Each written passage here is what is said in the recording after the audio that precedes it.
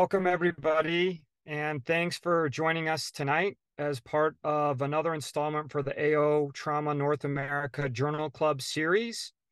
Tonight, we will be covering pelvic ring resuscitation specific articles. We've got three good articles, a loaded panelist and author collection for you all today. We're very excited. Hopefully, we'll garner a bunch of interest, some questions, some interaction, and obviously learn a lot. I am the chair of this journal club, Lucas Marchand. Thanks again for joining us on this Tuesday night. So here's a look at the moderators tonight. Obviously myself as the chair, we have Dr. Size, Dr. Kellum, and Dr. Working, who will be conducting interviews for the articles we selected. And here are our faculty authors, Dr. Rout, Dr. O'Toole, and Dr. Perry. I saw everybody prior to the starting or kicking off the meeting, so everybody's here tonight. So we should be able to get everybody's questions answered and really kind of dig into the nitty-gritty of these articles. So here's a quick look at the agenda. We'll do the intro. 5 minutes in, we're going to go through the first journal article, Open Fixation After Preperitoneal Pelvic Packing and Its Association with Surgical Site Infections by Dr. Working and Perry. Then Pelvic Ring Injury Mortality, Are We Getting Better by Dr. Kellum and O'Toole.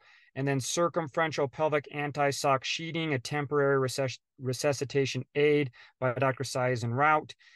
That'll get us to about 8:15. That'll leave us 15 to 20 minutes for questions, and then we'll wrap up. And with that, I'll end the slideshow, and we'll get into our first video. Okay, thanks for everybody for being with us. I'm Zach Working, and I'm here tonight with Josh Perry. This is the AO Journal Club.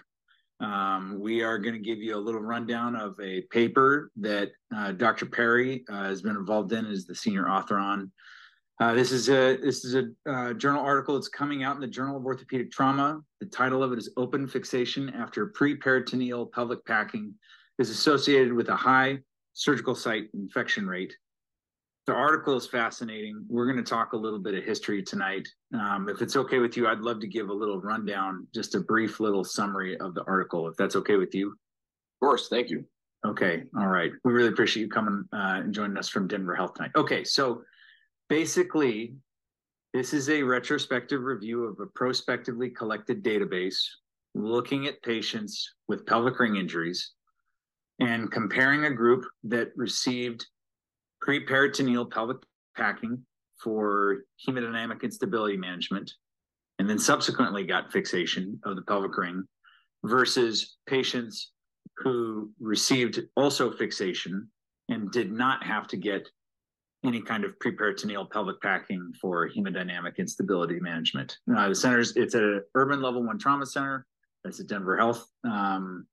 The very salient dominant finding here that we're talking about is that the surgical site infection rate in the packing group is just north of 30% compared to just north of 10% in the control group. The authors ended up doing a propensity score matched analysis in order to try to take away some of the challenges of analyzing patients of different severity of injury by looking at differences in ISS and ASA score for matching. And with the propensity matching, there remained a significant difference with fairly preserved infection rates. And so I think, probably the right place to start here is to consider a little bit, what is the history of packing? Why is this interesting? And why is it particularly interesting for your center? Yeah, so due to our slow angiography or time to get angiography at our center, back in 2000, they began doing this preperitoneal packing program. Now, the idea behind that was you can gain hemostasis quicker in these patients who were dying of exsanguination. And, that has been going on since the early 2000s at Denver Health. And in 2019, we published a paper showing minimal infection risk with preperitoneal packing. But I came to the center around that time, and that has not been my experience, which prompted this study to look at what is the real infection risk after pelvic packing. Because obviously it may be life-saving, but if it ends up in pelvic osteomyelitis, it's something that we should be careful about. Yeah, that's a challenging problem to solve, and practically just as challenging all the rest of it. So okay, so long history of pelvic packing, done pretty successfully. Denver Health has obviously written a lot about this topic, and then you arrive in a higher than expected infection rate, and then it turns out that this is a difficult analysis to pull off. It's sort of talk to me a little bit about the challenges of selecting a control group in this setting. Yeah. So just like the previous study, the control group is just patients getting anterior open reduction, internal fixation of the pelvis. Obviously, there's going to be significant differences in these. The injury, the packing group is going to be more severely injured, getting more packed red blood cells. Everything is going to be at higher risk in them. So we did attempt to do control for a little bit of this with propensity matching, and we were able to get two groups that had the same ISS scores and ASA classifications, which I think able to correct for some of it. However, the group still had significant differences in blood loss or packed red blood cells and differences in getting Reboa. So they're still significantly different groups. So there's no fixing that, but I still think the finding that 30% infection rate in that group is higher than the previous infection rate of 8% that we reported on, and is notable. Yeah, it's so interesting, right? Because if you were going to design a randomized controlled trial, you would basically randomize people at the point that they were so sick that they needed hemodynamic management, and you would sort of then randomize them to two different pathways. And, certainly like that seems a very pie in the sky sort of thing. That's kind of hard to randomize at the point of, sort of extreme physiologic problems, not only difficult to pull off, but also, would really restrict your ability to sort of like measure the things that you needed. Yes. And maybe even morally dubious too. And certainly, yeah. Crashing, and the general surgeon thinks they need pelvic packing to survive. It's going to be hard to randomize that cohort. Yeah. Hard to randomize against survival concerns. I agree with that. I feel like propensity matching has gotten a lot of notoriety in the past couple of years. I think we see more and more papers coming out of the Journal of Orthopaedic Trauma with propensity matching as sort of the matching technique. I'm guilty of that also. We have a paper coming out soon with the sort of a similar technique. Why do you choose that instead of some other matching technique? I think the ability to get two groups with similar, or mostly similar in this case, differences in characteristics is powerful and more convincing than maybe our prior ways of just doing a retrospective analysis with no matching, mm-hmm. or even the traditional 2-to-1 matching. So just getting two groups with no significant differences in those characteristics is, I think, just a better argument. Yeah, I heard someone refer to it almost as if it was like a thoughtful matching rather than a random matching, and that really had some appeal to me, that there was some reason that people got picked rather than just sort of like they were the next up in the 2-to-1 or 3-to-1 strategy kind of. Thoughtful matching is a great way to put it. Yeah.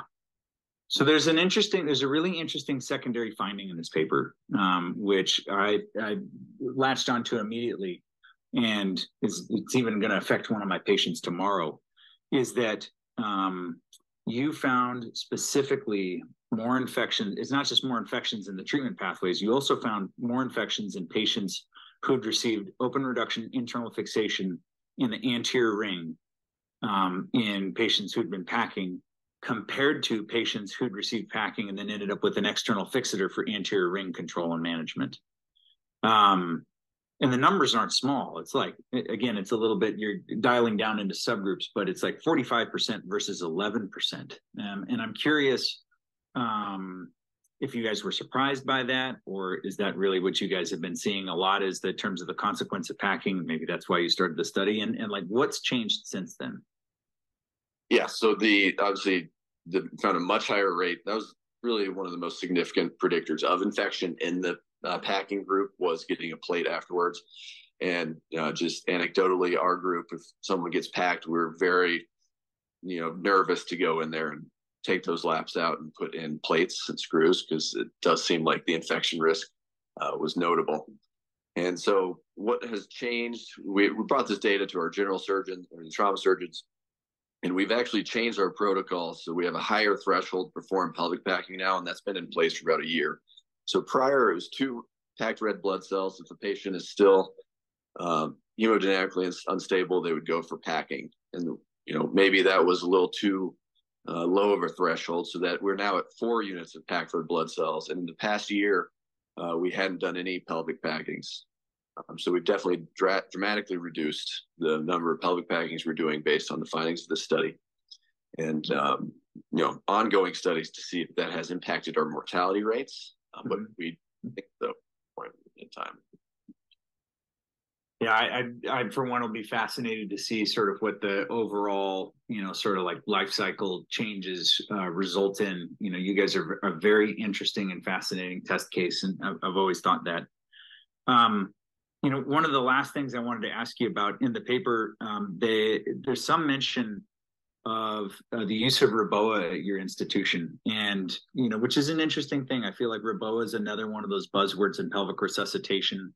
There was sort of a time where we all thought that was going to be the next big thing to control these patients in super extremis. And then there was a paper by Marchand et al. That came out in the JOT that talked about like the really extreme rates of complications that came from that. And I'm curious, is this a thing that happens commonly at your institution, or is this kind of a couple of one-off sorts of things? It seemed like there was some in your cohorts. No, it was being used extremely frequently now.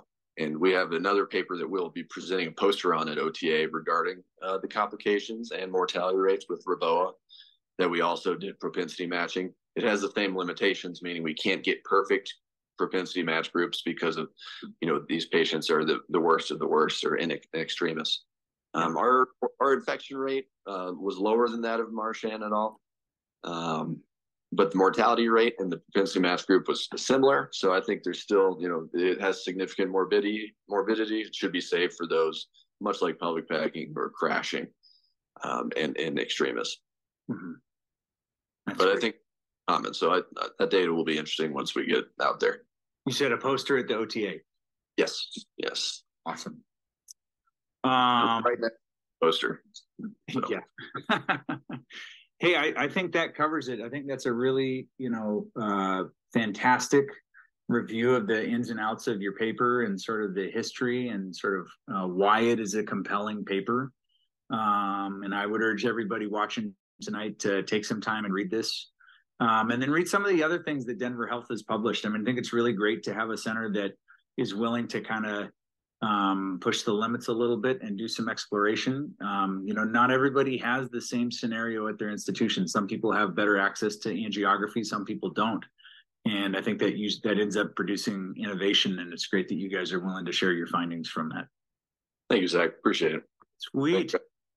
Okay, we're going to wrap up on that, and thanks.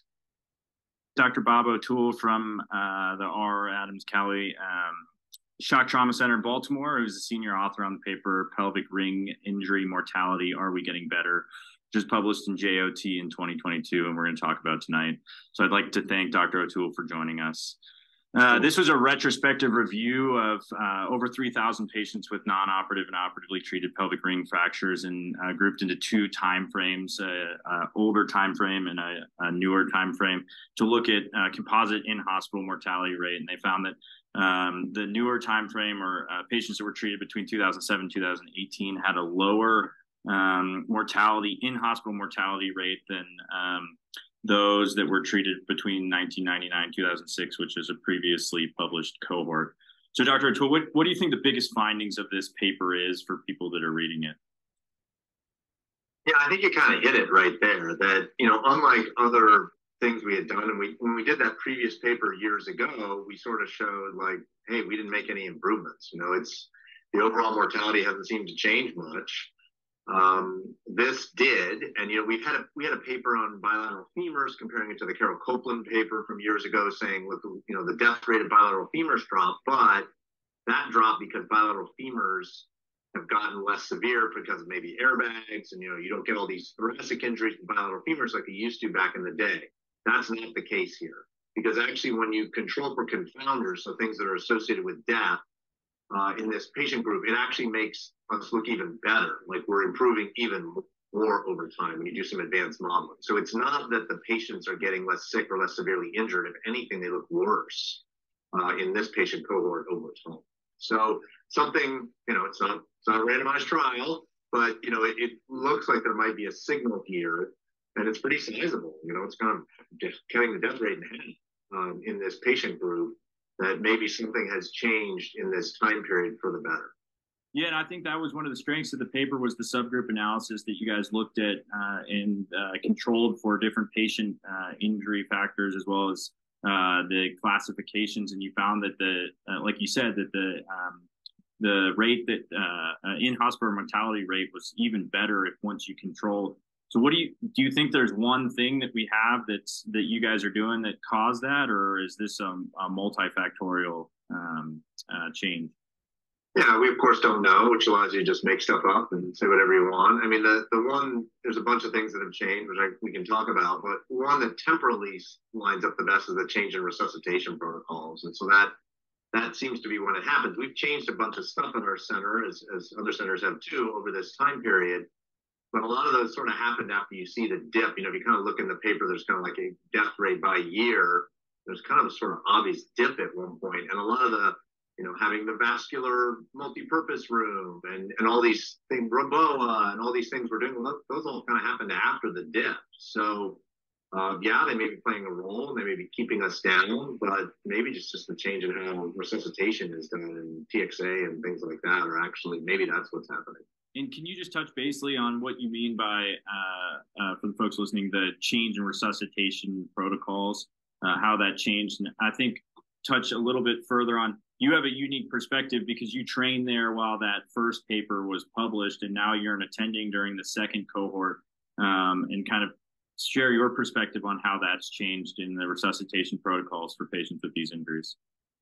Yeah, and so obviously I'm, speaking well out of my area of expertise. I don't resuscitate anyone, right? But so yeah. What my trauma colleagues. Any of us on this call do that. So it gives us freedom again to just say whatever we want. But so my understanding is the big changes are permissive hypotension, right? So they're more willing to let people be a little hypotensive, which is thought to be better, and a reliance on a change, getting away from saline and trying to do whole blood, right? So trying to mimic whole blood, so 1-to-1 ratio or to 1 ratio, or actually giving whole blood, and then TXA, early TXA use. And so those things changed around the early 2000s, and certainly at our center and other centers nationally. And that's kind of when you see that dip. And so, we're not orthopedic surgeons, right? Like we're not the experts in that. We're not in North America, although in other places, right, the orthopedic surgeon is the trauma surgeon. So there's more of a combined role of that person. But I think it's important for us to have some idea what's going on with that. And that has definitely changed over time. And different countries and different systems have different philosophies about that, about, should we be flooding the people with saline? Should we be making them up? How low can their blood pressure be? There's definitely different strategies. And I think Roboa is an interesting thing to touch on briefly. There was an initial love for the idea of Roboa, and then I think there was some of those papers that came out of the downsides of using it. Have you noticed in your center that this is something that's continued to be used, or there's now used with caution and it's kind of just extreme circumstances? Definitely used. So Roboa we were an early adopter and we still use it. I think some of the complications, and I've never put up Roboa, but the complications of it have decreased because just the catheters are smaller and the technology has gotten better. That thing can go up fast. There's some relatively convincing papers, and in someone where your options are cross-clamp the aorta by cracking their chest or putting up a Roboa, that you probably should put up a Roboa. But of course, there's a possible complication of hemipelvectomy or getting an amputation. And so if the patient was going to die anyway, and now they have a better chance of living, that's a good trade. But if they were going to be fine, then that's the argument. It's like, well, wait a second, now if you're getting amputations, that wasn't such a good trade-off.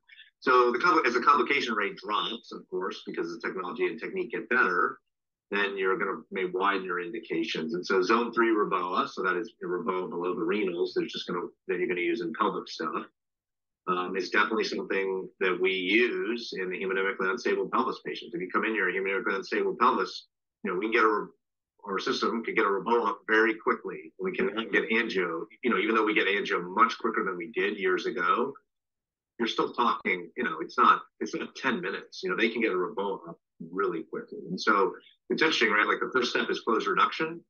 But now sometimes it's like the first step is Reboa. They're like, we'll just cut off the blood supply to that region. Why are you close reducing it? Get out of our way. We got to put the Reboa in. So it's interesting, right? When you have a tool that can like cut off the blood supply to the pelvis, it makes you wonder, right? Like, well, what is the first step in this patient? And so taking that a step further, what do you think the first step is? We've all been taught to put a sheet on the pelvis, kind of close reduction. And that seems like it's associated with less risk, though it's still not risk-free. Do you see a shift in the next 20 years where that's going to be the case, where Reboa just becomes that powerful? Or yeah, in England, right, in London, they've got it. My understanding is they have it on the, at least there was a time period, I don't know if they still do, where they were experimenting with putting it on the EMS providers and having, doing it out in the field. We don't do that still. Our first step still is close reduction, where a binder placed on a sheet place, but then they come in with binders often now on the EMS, which is true in a lot of centers all over the country. But it is interesting. They're kind of together, right? Like we're like, wow, this patient's tanking. We got the binder on. We gotta get the Reboa. For sure. Can you talk about why you guys used in-hospital mortality as your primary outcome in this study? Yeah, we didn't really have another easy choice to do it. Like we just finished the prevent clot study, totally different study, but the primary outcome there was all-cause mortality, a big randomized trial, right, on Lovenox versus aspirin, and that used all-cause mortality at 90 days or whatever. And so a lot more work to get that. So now you're searching death indexes and using these techniques for recording that you got a traffic ticket and you were alive at that time point, and all the stuff we did to try and find out, people who were lost to plot, were they dead or not. The nice thing about inpatient mortality, which is why it's used a lot, it's just easy, right? It's recorded in the database. It's a retrospective unfunded study. There's your answer. And so, yeah, you're right. There might be other outcomes, 30-day, 90-day, 1-year mortality, but also inpatient mortality. If you think about, this may not be true, but if you think about what is likely mortality that will be affected by stuff we're doing right away, putting the binder on, like you sort of think, well, that's probably not less likely to be influencing death at 9 months, which might be, from whatever. Yeah, for sure. And I think that's the strength, is that this is, I think, as true as you can get to resuscitation affecting outcome would be in hospital mortality. Again, 3 months probably doesn't matter what your hypotension was on day 0. Have you seen that this has impacted your center at all, this study? Have people changed practices or been more likely to do something there, or other centers that you've heard of this paper? Or is this more of just a kind of letting us know that these changes in pelvic ring resuscitation are helping people? I think it's mostly the latter. I mean, we often, publish papers that are like, oh, we suck. It's like, right? And so this is like some paper like, maybe we're actually doing something that's helping. So I think that's kind of useful. And says, well, maybe we should, keep pushing it. Like there's some potential to lower pelvic ring mortality. So maybe we, this stuff that everyone's talking about, maybe it is doing something good. So I think that's it. I don't think it necessarily has influenced us what we're doing, but it has encouraged us a little bit that like, oh, maybe we should, I don't know, maybe we can drive it even lower, keep pushing. And to go off that, what do you think the biggest improvement that we need in pelvic ring resuscitation going forward is? What changes can we continue to make to drive this in-hospital mortality rate even lower? Yeah, I mean, as Dr. Marchand cited in this paper, if you look at pelvic ring mortality, if you control for other injury factors, it about doubles your death rate. And so it's real, that's something. Head injuries, it's like 17 times. Yeah. So the driver of death in trauma patients is not pelvis, as much as we'd like to think about it, because we're pelvis people, right? It's like closed head injury. And these pelvis patients die a lot because they have head injuries and they have other stuff. It takes a lot of energy to rip your pelvis apart and bleed, but then you also get other stuff.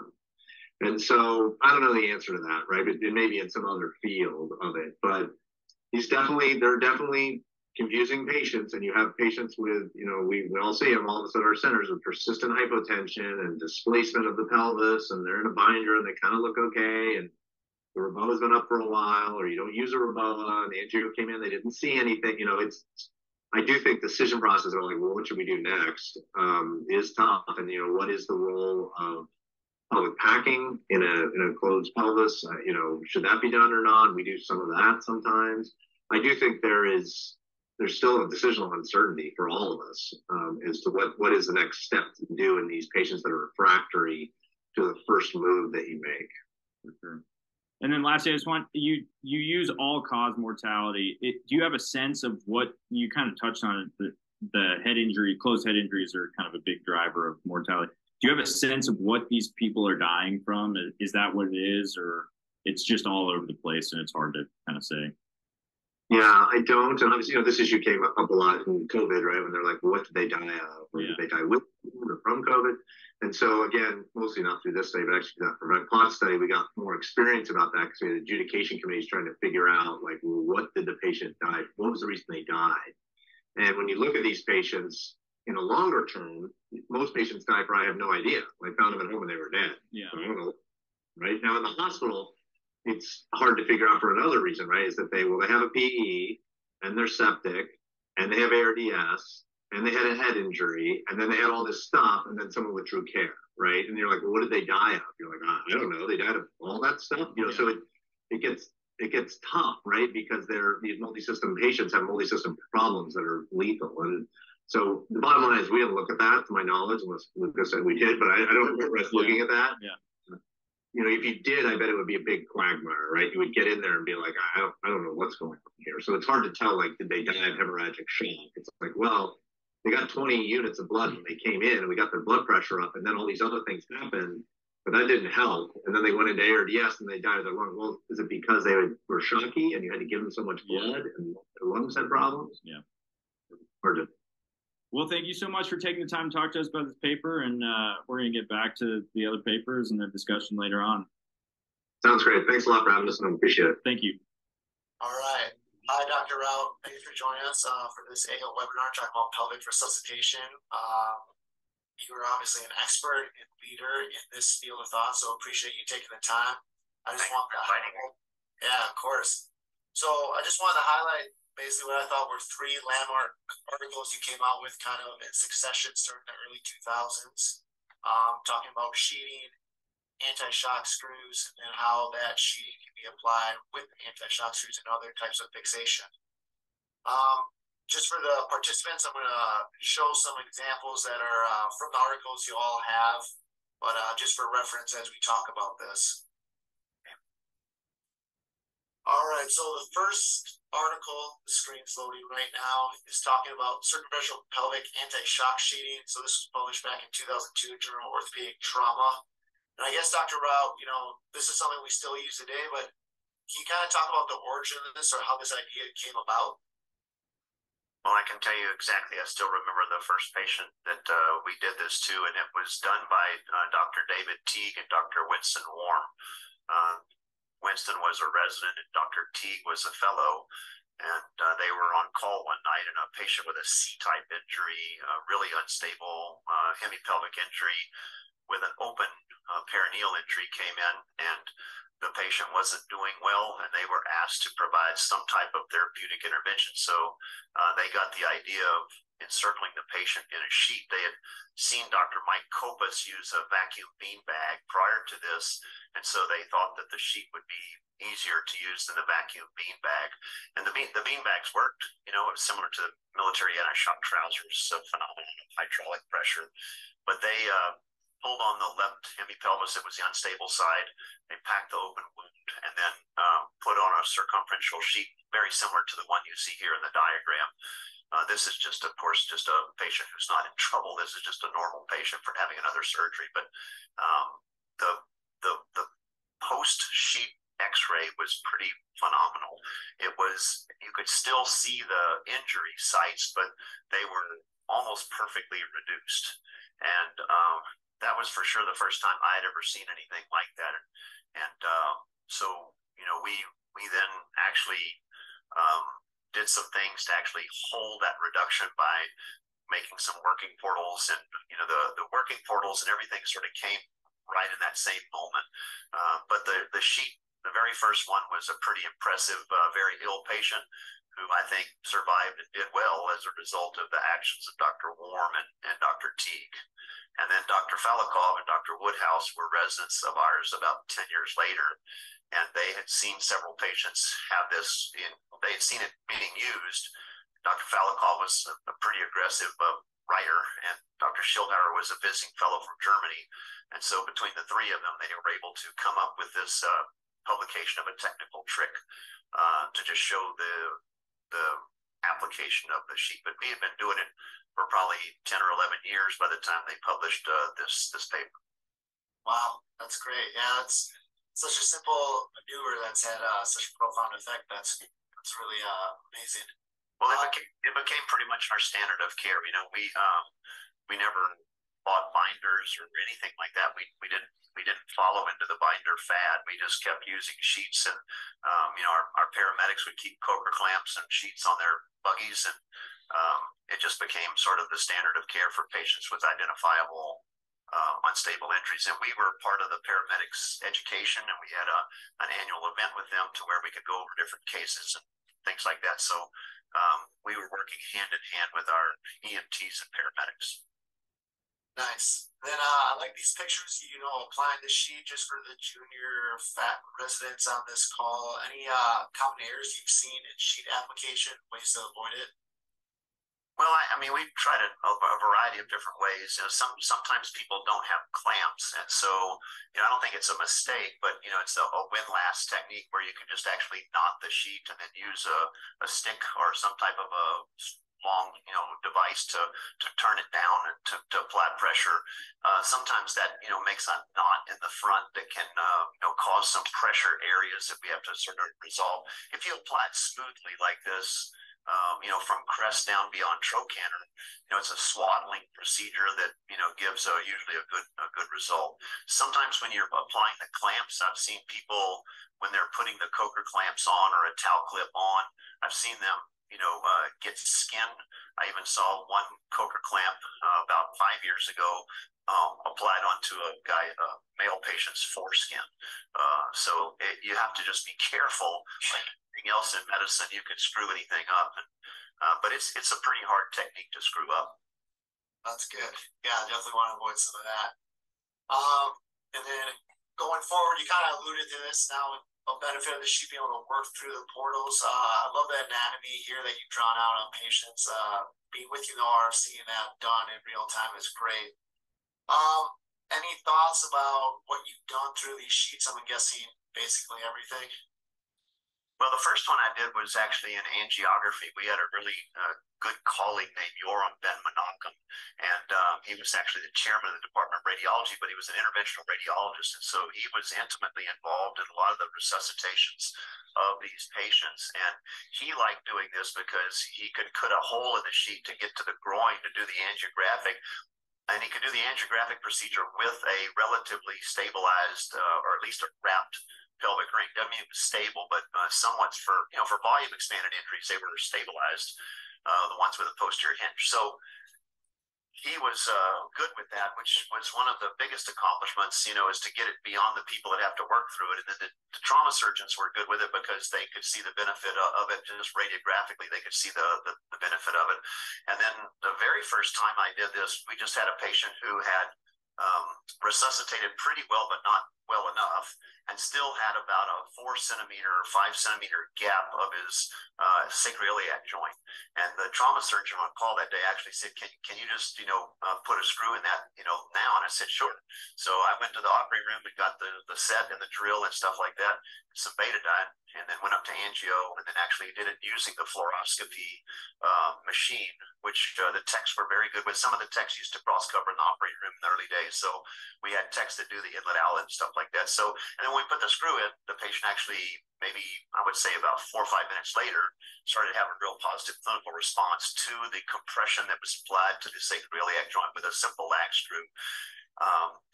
I wouldn't prefer to do it in angio. I think that's a harder environment than the operating room. Especially, you have to make sure you have, you know, everything that you need.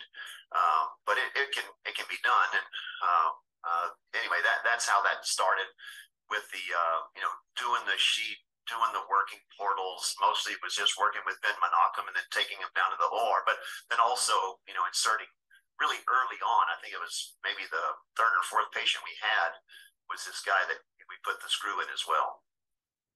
Very nice. And then question, a lot of patients are coming in with binders now on. Are you switching them out the sheets often, or does it just depend on your plan for them?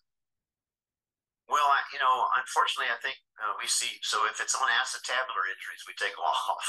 So we do see binders on intertrocks and binders on femoral necks and binders on femoral shafts. So we see binderaholics. So the binder comes off of the injuries that aren't necessary. And then if the binders aren't having a good reduction, and we think we can get an improved reduction by applying a circumferential sheet, then we certainly will just take off that functionless binder and exchange it for a sheet. But if the binder's done a great job, then we'll just leave them in the binder. And then if we really need that, if we're trying to just hold that reduction, we'll try to cut around the binder and at least get a frame on or some Ramus screws or something. But it's harder to cut through the binder, especially if it's up a little bit higher than it's advocated for. If it gets up into the flank area, it's a little tough to work around. The sheet's pretty easy, so we prefer a sheet. But and if the binder's not functioning, exchange it out. And then if the binder's working, try to work with it. If not, then exchange it out. Very good. And then the last paper I want to highlight is anti-shock iliosacral screw. You kind of talked about it, but I love this paper for the images, especially those in the lower left, seeing how these screws have such a powerful effect. What has been your experience with these?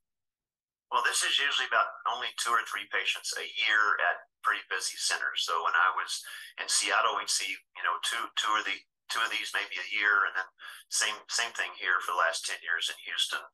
I remember exactly this patient because you can see this patient's got a perfect injury for a resuscitative screw. He's been applied into a sheet.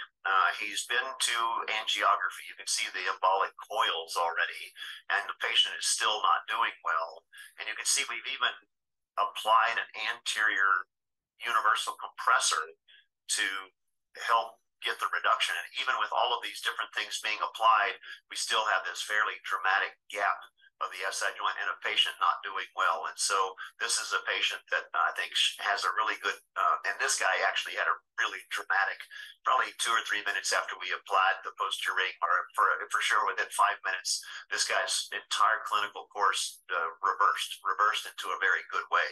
And you can see the reduction is not quite perfect, but in that situation at that time, this is a really good technique. You can do this with a C-clamp. The pelvic anti-shock clamp can also be used for this, and a lot of people may want to use that or prefer to use that. But that device, we tried that in the early 90s and late 80s, and it's a little bit cumbersome. Sometimes it's hard to find, and sometimes it's a little intimidating to apply. And we still would, say put it on in angio. If you're going to do it, at least use fluoro to make sure that you're docking it where it's supposed to be. But I would prefer internal fixation over that thing. With the early experiences we had with that, it was okay, but just a sleeker, simpler technique is just to insert the lag screw. And then if the reduction's good, add the fully threaded screw just to hold it. People say, well, maybe I'm going to burn up my pathways if I want to revise it to an open reduction. You can always find another pathway, especially after you do the reduction. It'll be a little different, and I haven't had that be a problem, but I could understand their concern. It just hasn't been a problem. Very good. All right, I'm going to stop sharing the screen here. So appreciate you going through those papers, giving us some inside information. Obviously, there's a lot more of the pelvic resuscitation. I know you give a lot of great lectures on these. What are any major takeaways that you want people to know, or some just real basic principles of pelvic resuscitation that the audience can take home? Well, simplistically, you've got to show up. So the first thing is you've got to be prompt to be and realize you're a part of the team and a critical part of the team. The next thing is to keep things very simple. If there are significant perineal open wounds, pack them with a Kerlix roll or two. Just make Kerlix rolls work great because they're long, they can be wrapped and they can be packed, and even if you have to do two, you can tie them together. So they make fairly great packing material. And then once you've got the wound packed, then you'd want to, if it's a perineal wound, you'd want to put on a binder or a sheet, whatever wrap you prefer to use. I'd prefer a sheet, but it's pretty much see them and get there quickly. Pack the open wounds, wrap the pelvis of some way, and then make sure that the environment the patient is warm, so they don't get coagulopathy from cold, and then start to try to work with the resuscitation. Sometimes you're the best person for putting in the proximal tibial bone marrow port for resuscitation.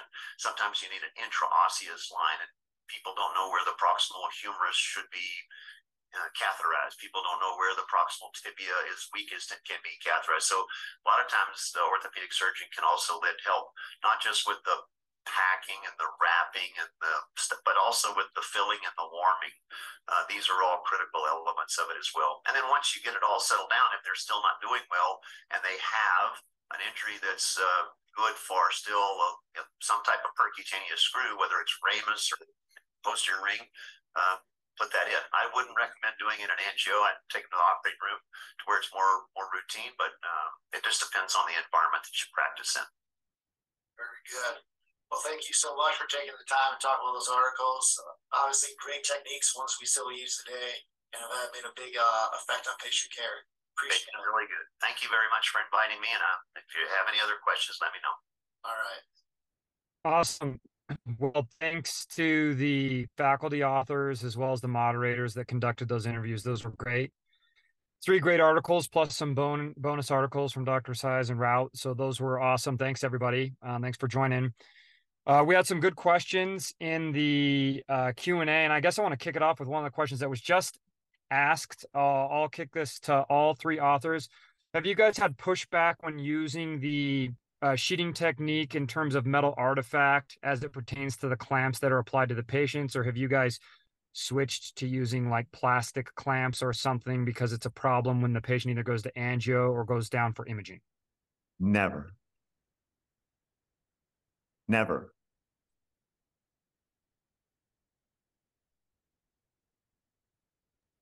Yeah, I haven't had that issue either, but worth bringing up.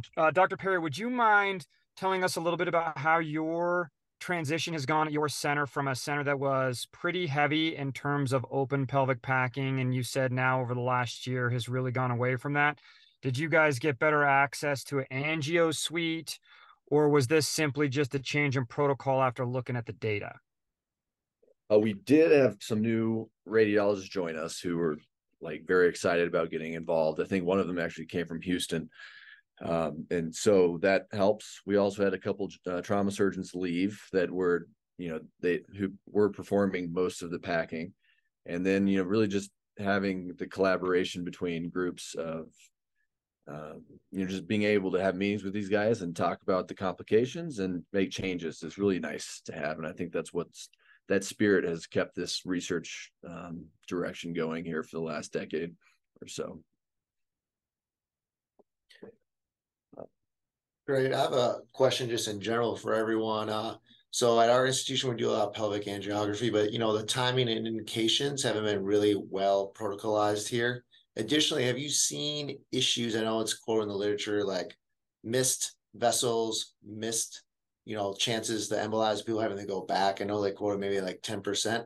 Just wondering if anyone has any personal experience or anecdotes on that. Yes, we published a paper on that with Eileen Bulger. I think Eileen was the first author, and it was maybe 20 years ago, but we looked and we found patients that on the second angio had lesions that were missed on the first. But I think Eileen Bulger was the first author on that.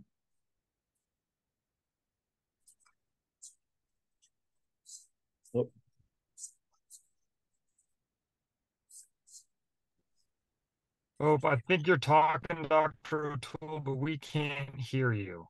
Or is it just me? I can't hear either. Oh, sorry.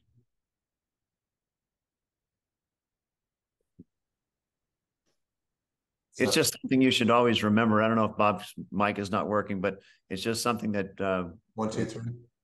Go ahead. Go ahead, Bob. Oh, you hear me now? Yeah. Oh, sorry. My first time on Zoom.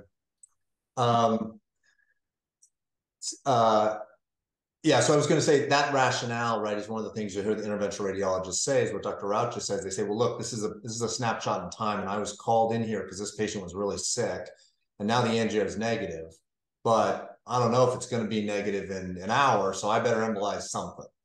And or I'll just, there's nothing arterial here, but I'm going to decrease the pressure head going in. So I think you get really different opinions from different interventional radiologists about what they want. And of course, the trauma doctors, we get involved and the trauma doctors get involved. So I think there's probably a lot of differences in what people do. When we looked at our perception is if they go there, they're in the barber chair, they're getting a haircut. So if you bring them in, they're going to embolize something. But actually, when we looked at it some years ago, only half the patients actually got something. So there were lots of patients, even though our perception was they all got it, that they went in, got an angio, and they said, no, it's negative. They didn't do anything. Maybe that's a bad idea. As Dr. Rout saying, maybe that's not smart. You should embolize something. One of the things that helps also is if you do find a negative angio in your first run and the patient's still being actively resuscitated, just leave the catheter in. That helps so much, because then if you are still having problems, then they don't have to instrument the artery again. It's just the catheter's in, and then they can take a second look at it an hour later or 4 hours later or 10 hours, whatever it is. There's a lot of value in maintaining the arterial catheter during that initial phase until the patient planes out. Is that something that you're communicating directly with the vascular interventional radiology team, i.e. you're in the room, they have decreased pelvic volume, they get an angiography, they think it's negative, and you say, hold on a second, we've had some of these that have needed a repeat angio and have come back positive, so maybe we leave the catheter in, monitor how the patient does, and if they continue to be hypotensive or show signs of under resuscitation, we bring them back for a second look. Sure, those are conversations. That's like 1994 conversations. So those are the conversations we were having in 94, and we shouldn't be having those today. But if you have to have, you have to say and communicate whatever you need to say and communicate to advocate for your patients. And so if your angiographers don't know that, or the trauma surgeons don't know that, then you have to help educate them. It's just like hanging around and putting a warm blanket on someone or sticking an intraosseous catheter in. So whatever you can do to help is always very helpful. So if that's that's communicating with people who just may not know that, that's fine. But in 2023 in North America, I think people know that, but maybe they don't. Question. It was novel in the 90s. Are a lot of people doing TXA for these patients as part of their resuscitation, especially if you're taking them to the OR or anything, or is that part of like their massive transfusion protocol when they're coming in?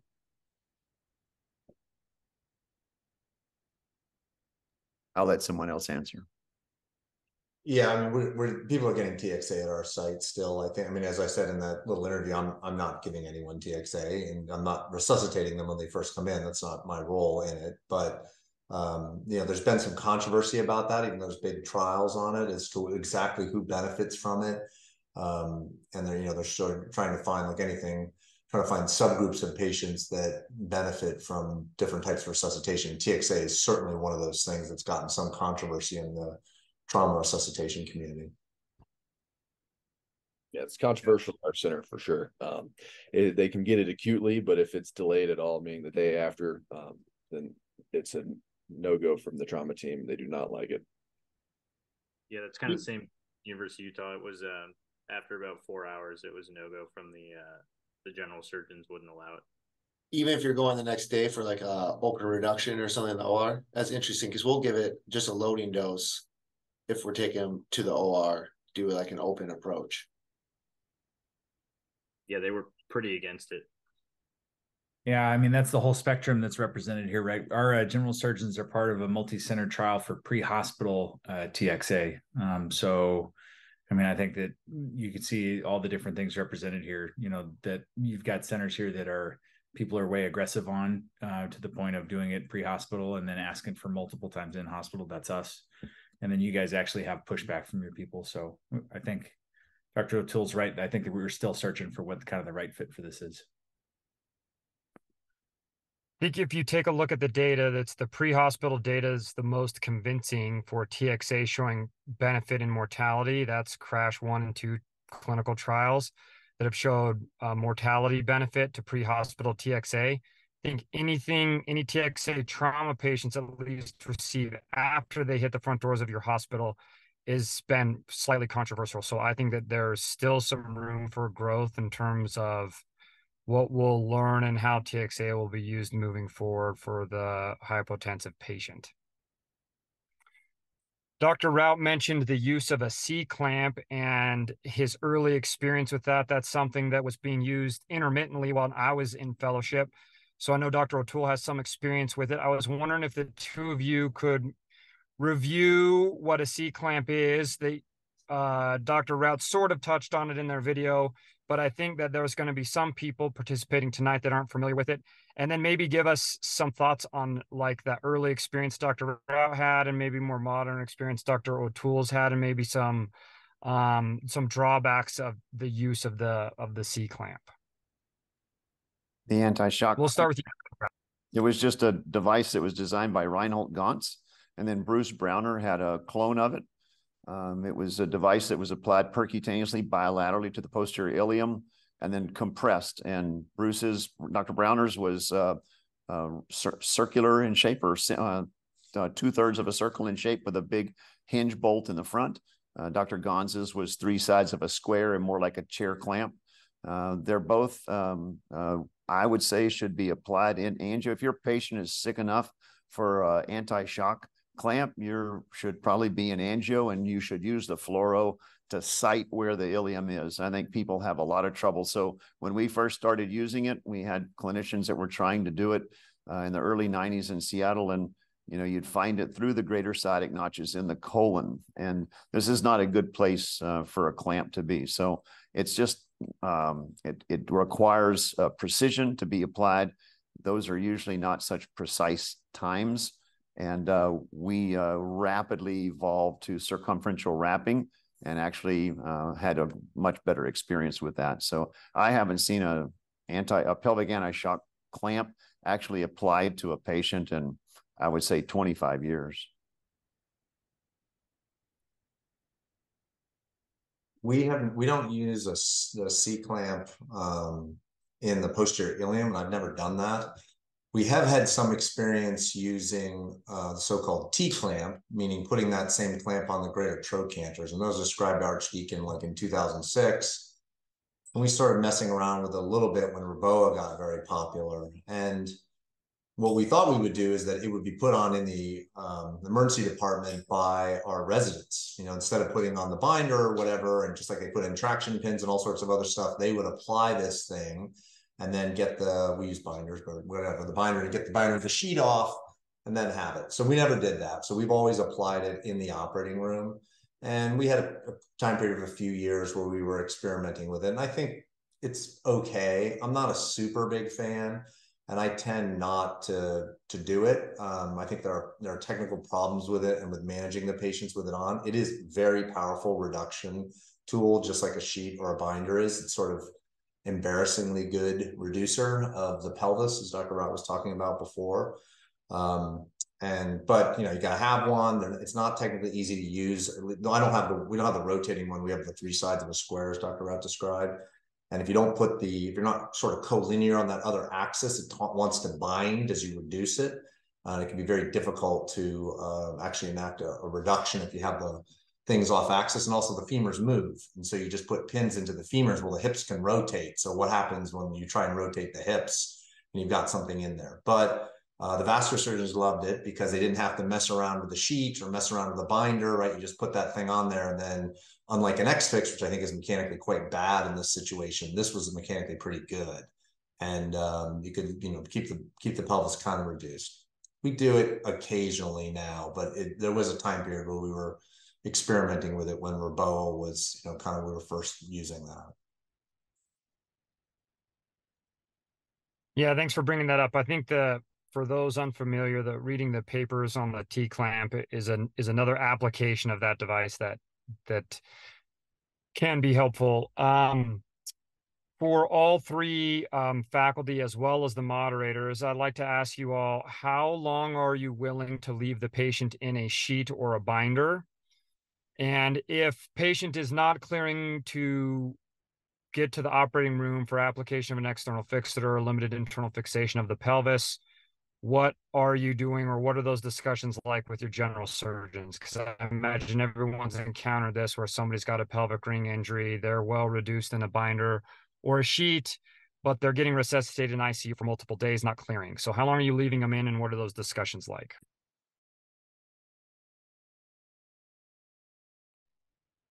Dr. Perry, why don't you kick it off? Then we'll go to Dr. O'Toole, Dr. Rao, and then we'll have Dr. Working, Size, and Callum all weigh in on this, because I think this is a question and a topic that comes up at my center quite frequently.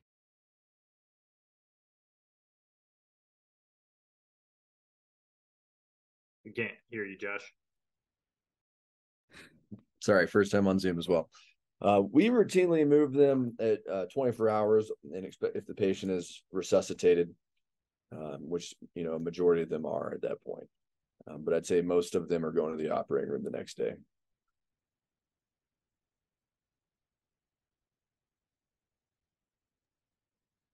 You know, most of ours come off in the first day, but some patients, you know, the patient you're talking about is, okay, well, what if, you know, you can't just take it off, you know, the patient's not doing well still, and nobody wants you to operate on them, you know, do like a big surgery because they're so sick, and what do you do? So I will leave it on sometimes. I have not had great experience with just uniplanar external fixer in the front, either Hanover frame, resuscitation frame, or Pittsburgh frame, or whatever you do. I feel like you can get it reduced, but I think mechanically it's not so great, unlike the circumferential application of pressure that a sheet or a binder does, which tends to really reduce things. I just think an X-fix, it can be tricky to reduce it, but it really struggles to hold it because of it's just so far away. You know, if you take an X-fix in the OR, as I always say, in a pelvis, and look at the geometry of it, and put your hands where the pelvis is, and then try and move it, it like moves all over, right? Because it's not, and so it's great for as a rope, but it's not great to control something in 3 degrees of freedom or 6 degrees of freedom. So I think in those cases, what Dr. Rout said is, you know, if you can get early, if you can get in there and actually fix something and reduce the pelvis with screws, we've definitely gotten more aggressive over that in the last 10 or 15 years for sure. And it used to just be something we do only in, you know, extreme situations where the patient is really biting it, but now we're much more inclined to do that earlier on and get them out of the binder. But I have not had a lot of experience with soft tissue problems. I know people talk about that, but it's not like, I certainly don't, for me, feel like the clock is ticking, and at 25 hours, all the skin's going to die if I don't get the binder or the sheet off. No, the sheet doesn't hurt him anymore. You know, the sheet's not going to hurt him like the car that ran over him. So if you think that the sheet is hurting their patient, if it's a functional sheet and the patient needs it, you leave it on. It's just like any other type of splint, brace, traction, anything you do. If your patient needs it and it's helping your patient, you need to leave it on. They're not going to die of skin. They're not going to die of blistering. They're not going to die of these things. And if a car ran over them, the sheet's not causing a problem. It was the car. So I just think that you leave them on as long as they need to. Sometimes you have to replace them because they get foul, you know, but usually the patients can be made well enough to go to the OR. And if you've got a good reduction, you can put some working portals and put some screws in a frame on, or Raymond screws, whatever it is, and give internal and or external fixation, and then get it off. So it's still a potential problem, but you know, in the early 90s, this was much more of a problem than now. People are better, you know, with you know, resuscitating and getting patients cleared, and I think the trauma surgeons understand the value of, you know, a reduced stable ring much more in 2023 than they did in 1983. That's for sure. And one thing that brings up about that X-fix instability, when we changed our protocol, we switched from X-fixing and pelvic packing to binding because of what Dr. O'Toole is saying. It's just the X-fix, we have so many pelvic rings that are just very sloppy, not controlled, and I think the binder just does a better job. So that's another change to our protocol. I'm sure you guys have all had these experiences with your general surgery colleagues, and that sometimes, they're a little slow and reluctant to let go of history. There's a couple of salient patients at our center from the time of non-selective angiography that developed, wide skin necrosis, and that was attributed to sheets and binders in different cases. And so we've sort of had to come to a compromise because we kind of can't get people to agree on stuff where, if we sort of do things, then if we keep sheets or binders on, we get to a protocol of it's like Q12-hour skin checks where we go in and the orthopedic team internally rotates the legs and holds the knees together, and we open up the binder and go like, oh, good, the skin's not dead. And then we close it back up. And so that's what's necessary to keep the peace sometimes. And there's only so many committees you can go to try to change, 10 to 15 years of history. So that's where we're at. But largely we can keep things on for a long time. And I agree about the X-Fix. I think the X-Fix sometimes is ornamental. It may not provide anywhere near as much control as something that goes all the way around. So I think it's just like keeping, like all these things, it's lines of communication, and probably the best thing you can do to help is develop good relationships with those people so that you can talk to them and, convince them to give you a window to give them a stable pelvis to resuscitate against.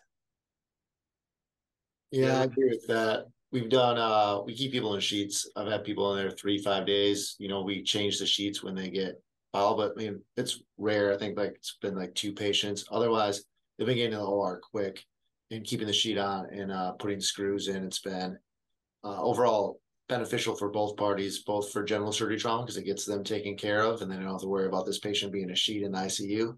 And then it's something that we've stabilized the pelvis, and so their patients, in a lot better position. And I think to answer your second question, Lucas, is if patients aren't clearing, I think it's what Dr. Rout says, time to advocate for your patients and for you to kind of start looking into why aren't they clearing, and for you to have conversations with, I think, attending. And I think that happened a lot at Utah. If people aren't clearing, it's not, well, general surgery said they're not cleared, and then you move on to the next day. So I think it's making sure you're advocating for the patient and looking into why they're not clearing. Sometimes you just have to tell people what you do. And, there's a real value in being able to just inject some common sense into these scientific situations.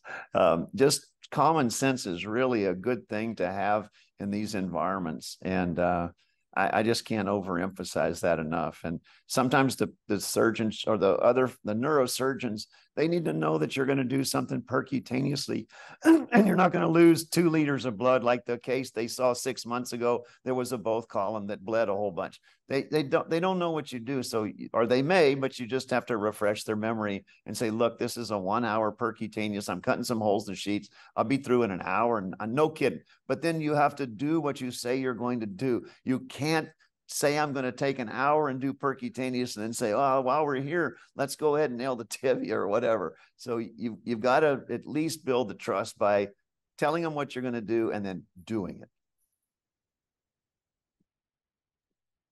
Yeah, that's great. Sage advice from everybody. Thanks. I think the communication is key, and helping the teams understand exactly what you're going to do, because oftentimes what they expect we're going to do is a lot bigger than what we're actually going to do, particularly in these scenarios. So I'm going to share my screen really quick and we'll wrap it up with some slides here.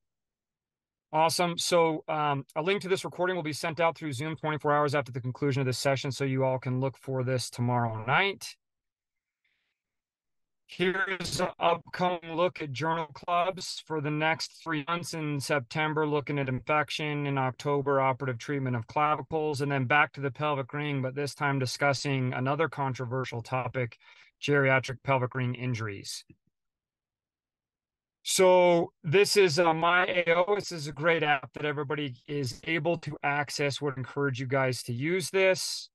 It will help you join the Trauma Journal Club discussions, and also a plug for the My AO case folio, which is basically an on-the-go clinical portfolio that helps you organize, store cases, and securely share them on your AO network.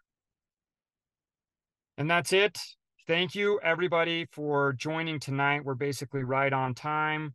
Super grateful for the moderators as well as the author faculty that joined us tonight. to share all of your wisdom and knowledge. Thanks everybody for joining in. Hopefully this was a fruitful experience and a learning activity for everybody. I really appreciate everybody's time on a Tuesday evening. So thanks again. Have a good night.